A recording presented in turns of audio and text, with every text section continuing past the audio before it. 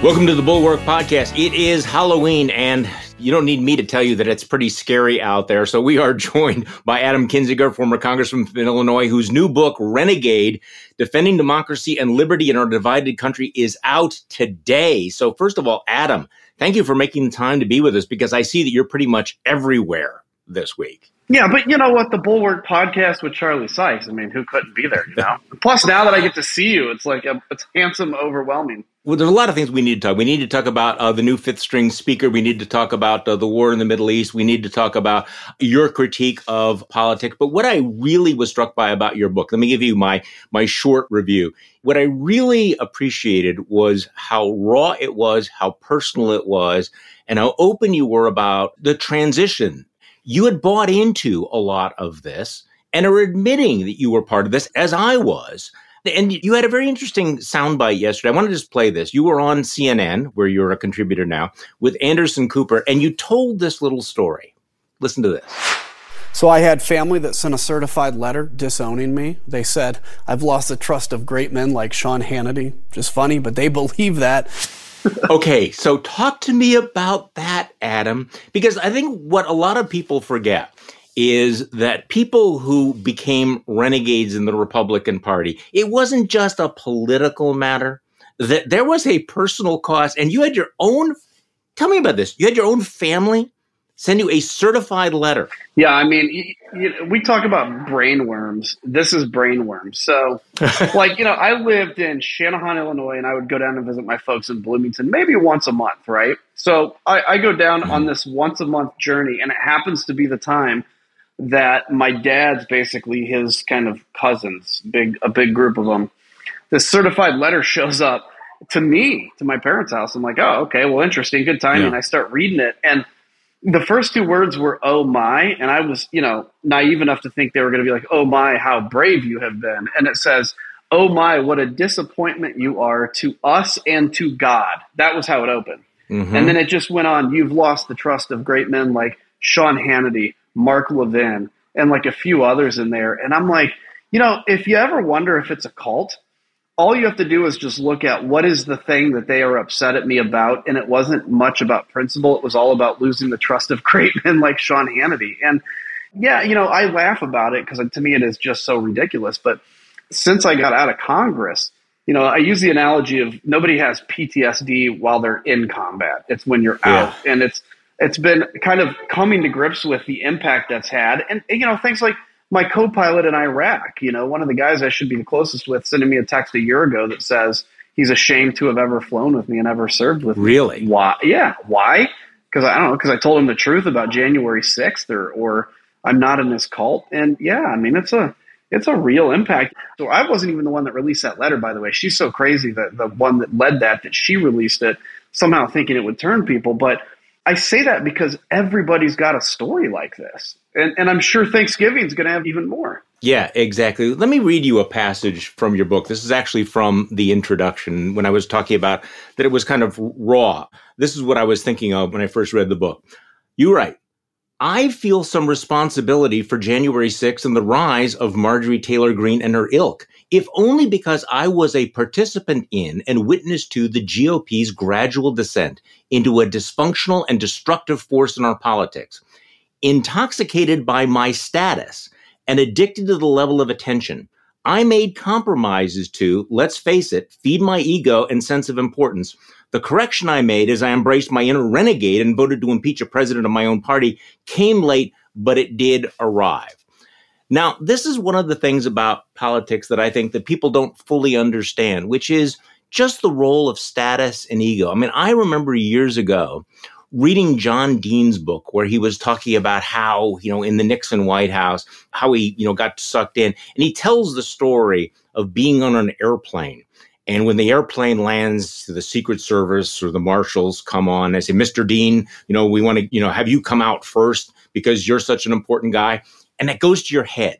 So this is part of it, because as people are trying to figure out, why do people make these compromises? So talk to me about that passage, because that's pretty personal, that you actually say, I was part of this and I made these compromises because I wanted to stay important. I think it's essential because if you look at, let's take somebody like Elise Stefanik, okay, who was this paragon of normalcy, this, icon of in the ilk of Paul Ryan. And literally, she wasn't one of those that took a few years to change. She literally on a dime. And I think it was the first impeachment or something. She came out in defense of Donald Trump. And I think she legitimately believed her defense. But then she got all kinds of accolades from the people she desperately wanted it from and realized all of a sudden, oh, I can be famous this way. And she is. I mean, she's arguably considered for vice president. And so, from my experience, it was like, so 2011, I'm on Face the Nation as a freshman. My goodness. I go on Fox News. I was on Greta Van Susteren's show every Monday for, I think, a period of about 6 months to a year. And every time you take your earpiece off, take the mic, shake the hand of the host, and walk out, the first thing you do is pull out your cell phone because it's been buzzing the whole time. And it's all your friends telling you how great you are and how awesome it was to see you. And then the first time you get recognized at the airport and somebody wants to get their picture taken with you, it's all very intoxicating. It's like a drug, right? It's like nicotine. You take a little, you want more. And it's only when you can recognize that and break with it and all of a sudden say that your soul is more important and your legacy is more important than that, can you recognize it? But I think too many people have instead said, my legacy has to be the fame, and I can't think of myself without it. So it's a very raw and very human admission, but I think it's one that frankly affects almost anybody in politics, whether they admit it or not. And yet you're more famous now than ever. Yeah, kind of unintentionally, yeah. Unintentionally, having lost members of your family in the respective. So what was the breaking point for you? You were a conservative Christian who ran because you were inspired by Ronald Reagan. You were, very much in that tradition. I mean, you go back to 2011 and you were one of that class of 2010, right? I mean, you were comfortable with the Tea Party. You were comfortable with Christian conservatives. You thought of yourself as being very much part of the mainstream. What was the moment you said, I'm willing to break with that. I'm not going to be part of that. I'm going to give all that up. So it was interesting. So throughout kind of the whole, let's say, 2011 or I guess 2010, including the campaign to 2016, I was always fighting the fight against what Boehner called the exotics. At the time it was like Steve King and, the few people, but we were generally winning that battle, right? So I was engaged in that battle. It was when Donald Trump came along. It's something I actually just realized today. And I talk about in the book how I went to this Republican retreat and got pretty hammered one night. And I came to realize the reason mainly that happened is, I guess this is when I started the break, and I'll get to the full break, but Donald Trump gets elected. We all go to Philadelphia as Republican members of Congress for this retreat. And I start seeing my friends and people that I respected that went from a week ago being really concerned with Donald Trump being president to being enthused that he was president. Oh my gosh, this is great. We can do this. He's awesome. Genuinely enthused, not just pretending to be enthused. I mean, they internalized it. Okay. Yes, they internalized it, and they came to grips with he's there, and now we can do all this big stuff, and I may have a chance at power.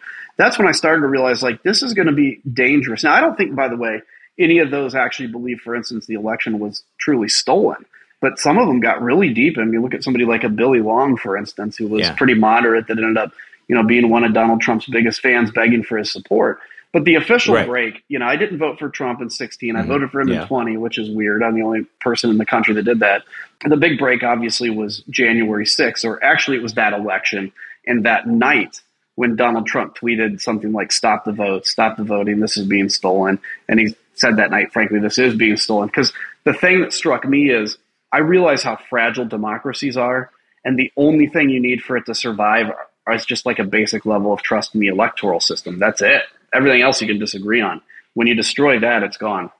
Yeah, but you knew who Donald Trump was before that, right? So you had voted against him in 2016. You took a lot of shit for that. You voted against the first impeachment. So all along, you knew who Donald Trump was. So talk to me about the compromises you had to make. What was going on in your mind? You're thinking, this guy is a complete disaster, and yet this is my team. Yeah. You say at one point you had gotten so much crap for voting against him in 2016, you didn't want to go through that again. Yeah, that's the whole reason I voted for him in 2020 was I didn't think he'd be a good president. I obviously knew he wasn't a good president. I knew what he had done with Vladimir Putin. And I could kind of put salve on that wound a little bit to myself by saying, well, when he said Putin was great, I spoke out against it. I spoke out when he retweeted, Pastor Jeffries about civil war. But I have to come to grips with the fact that, speaking out's important, but ultimately I did enable him, to a certain point. And how do you justify it? Well, again, you look back and say, well, I did speak out against him. This is my team. If I do something too big now, I'm not going to win. Somebody worse is going to replace me. You go through all of that stuff, and then ultimately it comes down to I still wanted to be a U.S. congressman, and I knew what it took. I knew that I had to win a Republican primary in Illinois' 16th district. But there was definitely that point then when it's like, when I got back from Iraq and started to run, I said, if we're going to ask young people to be willing to die for this country, I have to be willing to give my life, for existential things too. And I jokingly said I thought it would be like a vote on Social Security reform, not necessarily democracy. But it got to that point where I just said, I cannot be, because I don't make a commitment to any of the 700,000 people I represent. The only commitment I make is to the Constitution. That's it. Let's just stick with this period of time. So you vote for him in 2020, but by January, February of 2021, you are voting to impeach him. And you were one of 10 Republicans in the House, along with Liz Cheney and others, who voted to impeach him. Did you think that vote was going to cost you your seat? Did you wake up and you say, okay, I'm going to strap this on me and I'm going to blow myself up, or not? What do you think? I guess I didn't fully know yet if it would cost my seat, because I guess I was still optimistic enough to believe that a January 6th would take this guy down, right? I mean, there was a part of me that thought, maybe I'm kind of leading this new Republican Party now, leading the charge against, what we used to be. But I also knew that this was not the safe thing to do. But I knew this was the thing that was worth it. And I think I've said with you before, the day before the impeachment vote, I thought we'd hit 25. People like Mike Gallagher, who were Wisconsin. Yeah, Mike Gallagher from Wisconsin. Even Nancy Mace was going to be a yes. And then they started to express to me their concern about reelection. And that's when I knew I was excited to get 10 at that point. So I guess in a way I did know it would cost me. But I remember Fred Upton once telling me shortly after that he thought Trump was going to run again. And I thought he was insane. I'm like, there's no way he's going to. I mean, come on. This guy did a January 6th. This is interesting because every once in a while we encounter people on the other side of the aisle who will say, well, this was all inevitable. Nothing surprising about this at all. But the reality is that for a lot of Republicans, they did think maybe they didn't have to vote for impeachment because surely this was it for Donald Trump, right? So how surprising is it? I mean, you watched up close and personal. How surprising is it to have watched what has happened? We could go back to 2015, what's happened to the conservative movement and the Republican Party, but let's just focus on this. Since January 7th, 2021, the decision that Kevin McCarthy made, the decision that Elise Stefanik made, the decision that one Republican after another has made, the fact that Mike Pence was dead on arrival because the one courageous thing that he did became the unforgivable sin. Because I think that even the Ron DeSantis of the world are kind of looking around going, are you kidding me? After January 6th, after all of the indictments, the guy is still dominant in this party. He is still the apex predator. I mean, how amazing is this? It is amazing. And I think, look, it's amazing because I know these people. Yeah. Let's take Mitch McConnell, who I think in his heart is a decent guy. I think he means well. He's a tactician. And I think he thought, boy, the best thing I can do is not remove Donald Trump because he's gone anyway. I can preserve my majority. He's dead anyway.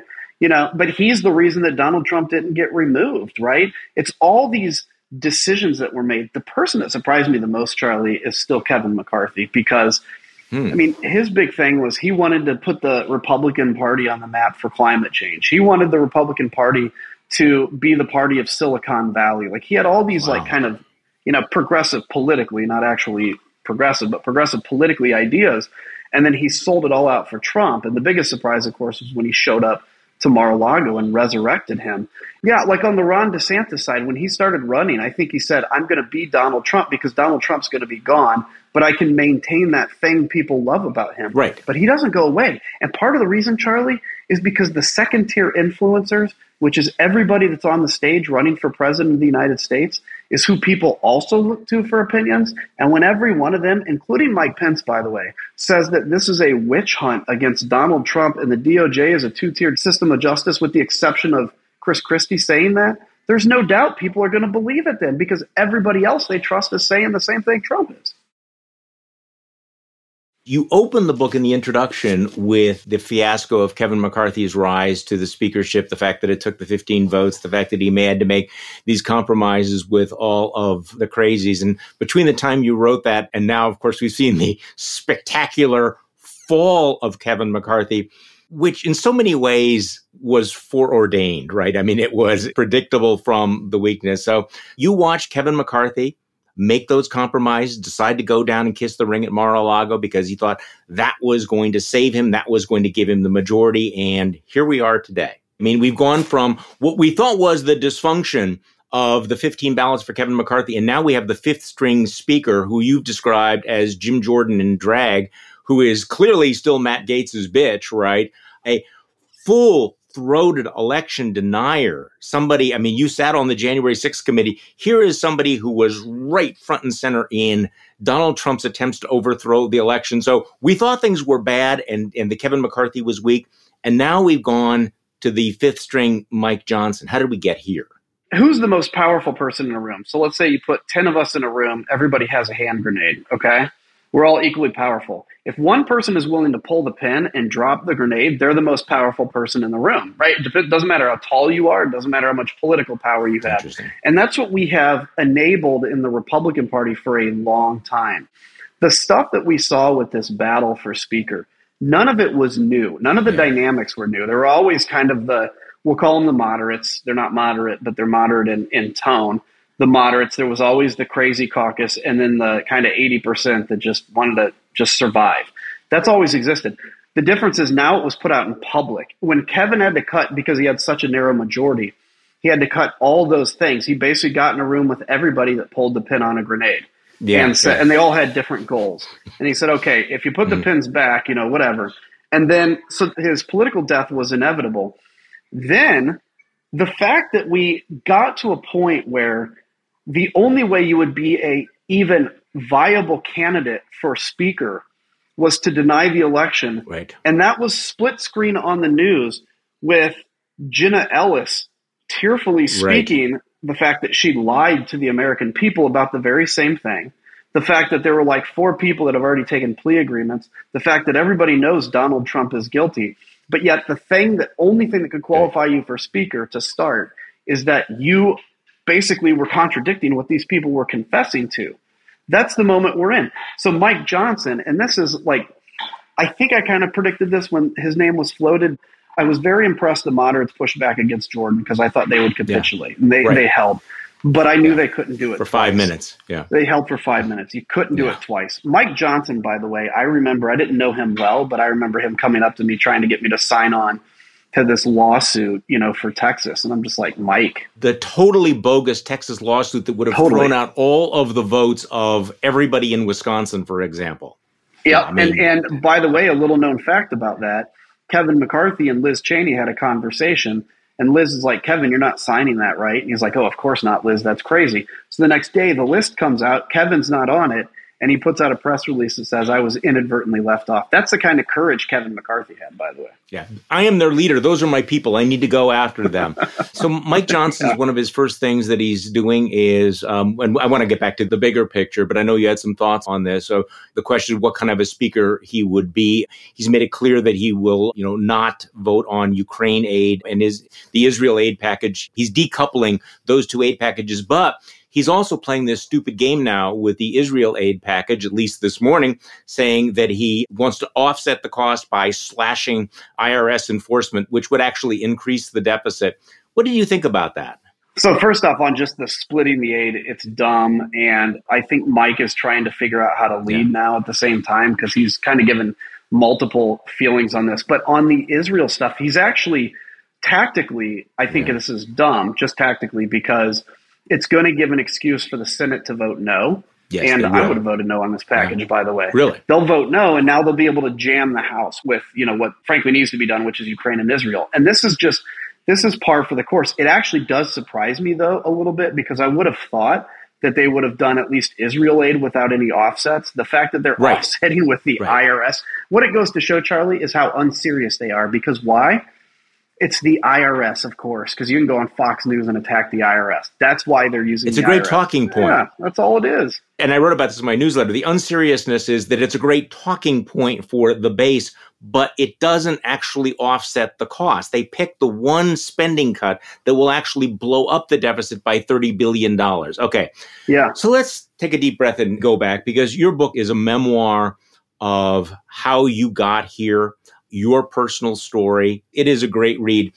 But what I think is also interesting, as I said right at the beginning, is the confessional. And of course, you know that there are people, the progressives, who say, well, where's the apology? Where's the acknowledgement of complicity? Well, you do that. In the book, you do write that you feel some responsibility for people like Marjorie Taylor Greene, because you didn't fight the good fight the whole time. You write that you didn't traffic in hate, but you do say that you were part of the system that did. Talk to me about that, because I think a lot of people, and I would certainly put myself in this category, you knew this stuff was going on over there, but you figured, why make an issue of it? They're allies. That's the crazy uncle in the corner. And we didn't confront the extremists and the bigots. Yeah, that's exactly right. Because, to an extent, it was this idea of it's coalition, right? Yeah, we're going to have the crazies, the bigots, the extremists. They're voting Republican. They're going to vote for me in the primary, maybe, and they're going to vote for me in the general election. So, if somebody says something that's, racist or insane, instead of pushing back like John McCain did, for instance, when the lady called Obama a Muslim, you just kind of chuckle or shake your head or just say, like, I'll look into that. I mean, that was the favorite one. It's like, hey, did you know that, the UN's going to kill all Christians? It's like, oh, really? I didn't know. I'll look into that, right? And you look at, like, do I consider myself pushing those theories? No. But could I have pushed back harder? Yes. Could I have, gone on Fox News specifically for a hit saying that Jade Helm, which was this conspiracy theory in 2015, that Obama was going to take over Texas, that it was false? I could have. Did I do that? No, because I only wanted to go on Fox News for hits that actually the Fox News viewers would like. And so, all of that comes into play.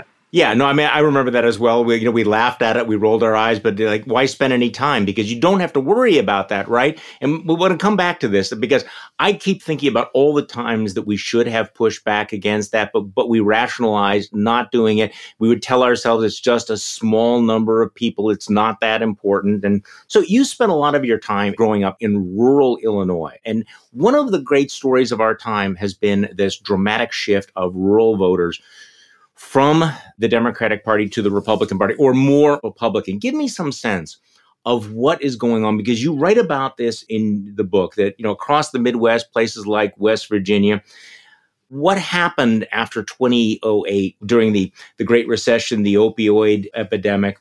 What happened? First off, you can start with the 90s with the disappearance of manufacturing, right?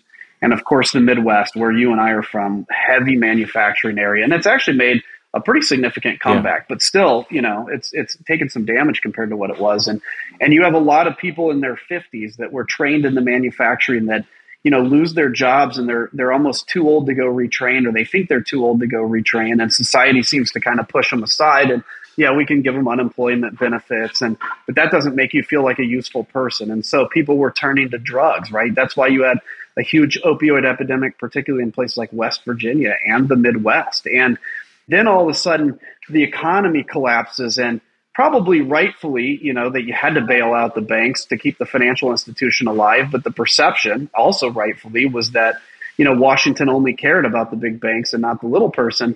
And so there was this growing resentment, plus the fact that any of the media you watched portrayed Christians, for instance, as, crazy people or out of touch or superstitious. It betrayed the values of San Francisco or New York City. And so Donald Trump comes along, and I guess the saddest thing is he's the biggest con artist of all of them, of anything. But he comes along and he knows enough, in your words, in his lizard brain, to put words to that angst people are feeling. So he tells West Virginia, we're going to put you back in the coal business, which of course he never did. We're going to return your factories. These people over there, they suck. And he put a voice to that. And that's why I think you've seen this massive shift. I mean, I have an uncle that used to kind of brag that he would vote Democratic sometimes. It's now one of Trump's biggest supporters because he just put voice to that. And that's what I think a big thing is that happened. This is an important point because, and again, you're right about this. These people felt unheard. They didn't see themselves portrayed. They thought they were being looked down upon. And the people were looking for somebody with an inspirational message. So these were people who looked at Ronald Reagan, looked at Barack Obama, who addressed their isolation. They felt they were heard by them. But you're right. What they got was a person who turned that isolation into hate. And Trump gave people a license to say racist things, anti-immigrant things, anti-Semitic things. He basically also said, you are not responsible for this. He came up with, and again, there's a long history to this, saying, blame these people. It's the immigrants. It's those people. And somehow that connected. The Democrats look at this and they go, well, hold it. These are people who, voted for FDR, who voted for Lyndon Johnson, who voted for John F. Kennedy and Harry Truman. They voted for Barack Obama. Why are they not listening to us right now? We are the party of the working class and the little man. And yet that's not the way it played out in the Midwest. And my sense is there are still a lot of Democrats that don't understand this.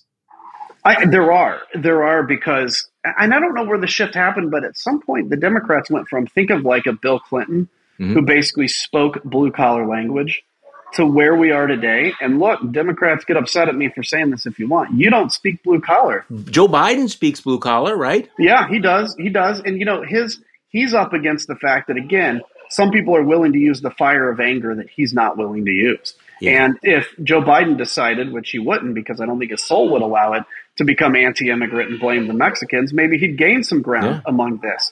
Or if he had the ability, which I think is tough for him, maybe it's advanced age, maybe it's just not natural, to basically inspire and saying, a different thing, then that's possible. But when you have a party that they don't necessarily embrace it, but they tolerate Tlaib, for instance, blaming Israel for bombing in Gaza when it's completely untrue, this defund the police, get mad at me for it, but there still is a perception that the Democratic Party is against funding the police. That's not my problem. That's a Democratic problem.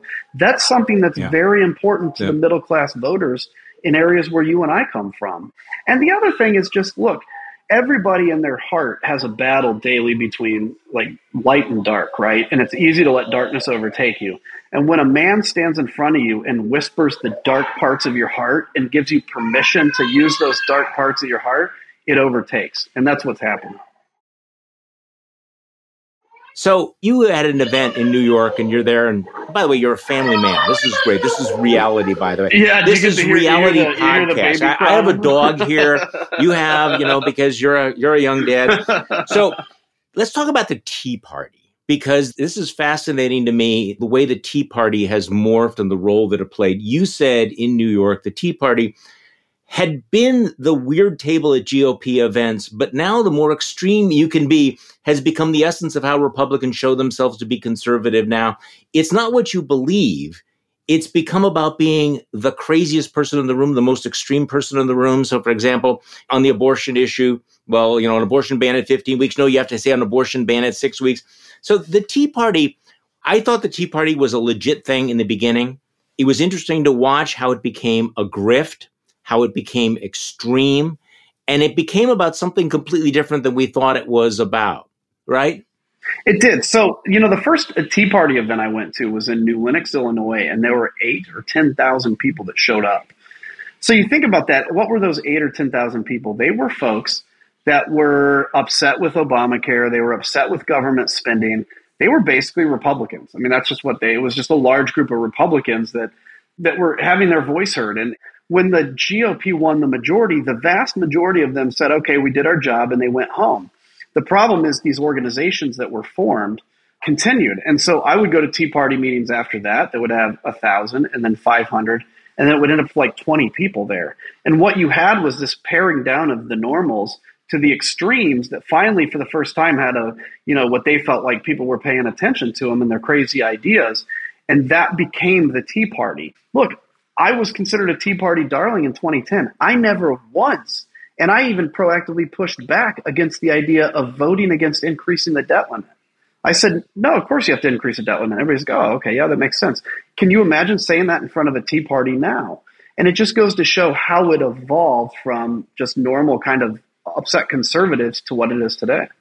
I remember just in real time watching this, and I know there'll be listeners who will say, oh, this was all astroturfing. It was all the Koch brothers or whatever. Maybe eventually it became that, but it starts off as a movement and then it becomes this racket. I think there's a famous quote about this, and it became this organized grift that was dominated by the extremists, which in many ways followed the trajectory of the Republican Party. I mean, I remember how the Tea Party Express for about 5 minutes was actually anti-Donald Trump because they kind of recognized that he had nothing to do with what they were talking about. He was not interested in fiscal responsibility. He was the king of debt and everything. But of course, like everybody else, they flipped. They flipped the switch. They became something else because the script demanded we don't actually care about entitlements or about deficits or about debt. We care about who's going to give us these dopamine hits. And so much of the media and so much of the organized Republican Party and the ecosystem around it became, right? It became more and more intense, more performative. And by the way, with dopamine hits comes money, right? Because if you can tickle that zone, people will write you a check. If you can make them fear for the life, they'll write you a check. And politics has become Hollywood, not just in the fact that people can become famous now and well known. It's become Hollywood in that it is a high profit business. You know, it used to be you'd raise enough money. I think my first campaign, I raised and spent $1.5 million. That wouldn't get you through a state house race in Illinois now because money has become. And that was a lot of money. Yeah, it was a lot of money then. Yeah. And so with the Tea Party, they claim that they're about fiscal conservatism. And then all of a sudden, everybody's getting into this cult and loving what this guy is saying. And then it's like, oh, that's how we can raise the cash. I sat in the Oval Office and heard Donald Trump say, yeah, we have to, reform entitlements and reform Social Security next term. And I remember thinking to myself, that's going to last to his very first speech when he sees the blue hairs in the crowd and just says to them, oh, I'm never going to touch your Social Security. And Charlie, that's exactly what happened because he didn't care about ideas. Let's look ahead. Is our system prepared for what's going to happen in 2024? I know you've given a lot of thought to this. We now know that Speaker Mike Johnson is going to be presiding over the certification of the 2024 election. We know what the passions are going to be, the trials, everything. This is the ultimate stress test for democracy, isn't it? It is. I look forward to 2028 and say I think it's going to be an amazing election cycle because there's going to have all new faces and all new energy. This one I worry about. And we can have these guardrails in democracy, like off an interstate, for instance, and your car can hit guardrails and stay on the bridge and not fall into the river. If a second car comes along and hits that same guardrail, it's going to take it off the road and you're going to fall into the river. And the problem is now Trump and the Trump type folks have learned where the weaknesses are in the system. They accidentally tested the system. I think intentionally tested it, but accidentally tested the weak points in 2020. And I think now they're going to know exactly where the weak points are. And, Charlie, if anybody thinks that Donald Trump can't win, I've heard a lot of people that just kind of scoff when I say, take him seriously. If they think he can't win, listen, he can win again. Nobody thought he could win in 2016. And I'm going to tell you, if he does get through and he wins this time, he's going to interview 100 candidates for attorney general and only take the one that says, like, Mr. President, in essence, I don't care what the Constitution is. I'm going to do whatever you want as your servant in the Department of Justice. That person is going to get selected to be attorney general. And we're going to find a system that is stressed beyond what even the founding fathers imagined it could be stressed to. Who's he going to pick for a vice president, do you think? It's going to be somebody like a Kristi Noem or an Elise Stefanik, I think. I think Nancy Mace is auditioning for it. Yeah, she's too. Yeah, I think it's going to be somebody that probably female and somebody that shows an absolute loyalty to him no matter what. And unfortunately, there's a huge list of people. Yeah, I wouldn't be shocked if it was Elise Stefanik. Okay, so where are you now, Adam? You spent your whole political career as a conservative Republican. You've broken with your party. Talk to me about being out in the political wilderness, because there are some folks who feel that, okay, if you break with Trump, you now must become a liberal Democrat. Where are you? How do you describe yourself? Oh, well, I would consider myself politically the same kind of, I'd say center-right, moderate on some things, conservative on others that I've always been. I've had to come to peace with the fact that I don't need to be a member of a tribe because neither tribe I feel like I'm fully represented by. I've found new allies in the Democratic Party on the issue of democracy. But I also recognize that Democrats have to fight that fight within their party too, because there's some illiberal elements within it. So I don't know. I just consider myself homeless. I'm maintaining the label of Republican because to me, I don't want to lose it. I don't want to give it up. I think it's important to maintain and to fight for. But I voted Democratic last election cycle. And if it's Trump against Biden, I intend to vote Democratic again. Because, Charlie, I think there's only one thing on the ballot, at least in my mind, which is, do you support authoritarianism or democracy? And there's only one party that supports democracy at the moment. So tell me a little bit about Country First, the organization you founded, which backs pro-democracy candidates. You back pro-democracy candidates who are both Republicans and Democrats at this point. How complicated is that? It is complicated, but, because it violates how everybody's thought of politics. But our only requirement is that you put the country above the party, particularly if you're called to do so at the cost of your own career. We've started an academy that basically, because you probably get this too, a lot of people come up and say, like, how do I start into journalism or how do I start into politics? I get that a lot. How do I run for office? Yeah. And so we're trying to teach people, here's what you have to do to run for office. Here's the considerations. We do really good at institutional democracy building overseas. And I've come to now realize we have to do that at home. So that's what Country First is trying to do, is to be a democracy building organization at home. And I'd encourage people to go to country1st.com, the number 1st.com, and take a look at what we're doing. One last question is, I put this in my newsletter today and I expect to get a lot of reaction to it. You have your own Substack newsletter, which you devoted today to a warning to Democrats. You said that you have a problem, and it is the number of radicals who are pro-Hamas. Now, talk to me about this, because this is kind of circling back, because my sense is reading that is that you're remembering what we talked about earlier, which is our failure on the right to police our whack jobs, the extremists, the way we rationalize they're part of the coalition, they are our allies, they're not that important. And, as a result, look where we're at now. So tell me why you decided that you were going to warn the Democrats. How serious a problem do they have with this? Because they will say, there's no problem. We're all behind Joe Biden on Israel. The number of Democratic Jewish friends I have that I have sent some of these things that have been said by other Democrats to, they're surprised. They're not seeing this for some reason. And what we lived through, I remember being in Congress and having, Dana Rohrabacher be pro-Russia and thinking that was insane. And people like, oh, well, that's just Dana Rohrabacher. And then, some people come along and you get Matt Gaetz kind of says something pro-Russian and like, and now I'd say over 50% of the party is at least Russian adjacent, is sympathetic. Ooh. That happened very quickly. And when under 30 years old of the self-identified Democrats are expressing more support for Palestinians and Hamas than they are in Israel, that's a problem. That's a ticking time bomb, literally.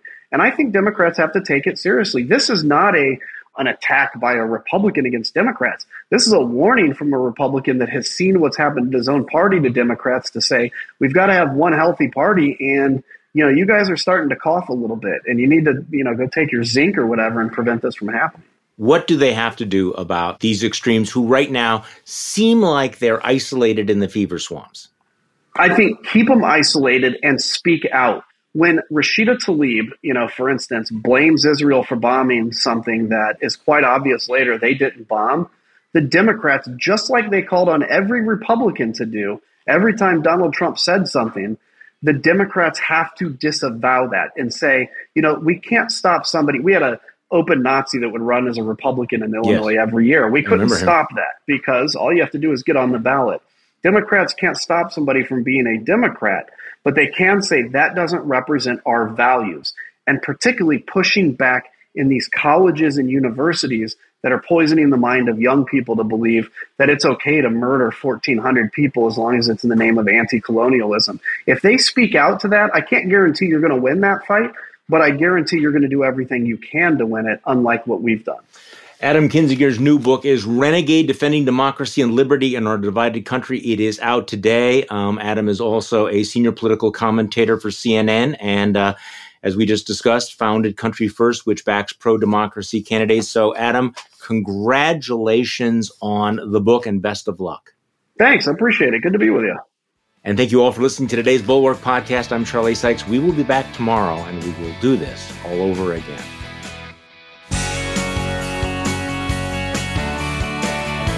The Bulwark Podcast is produced by Katie Cooper and engineered and edited by Jason Brown.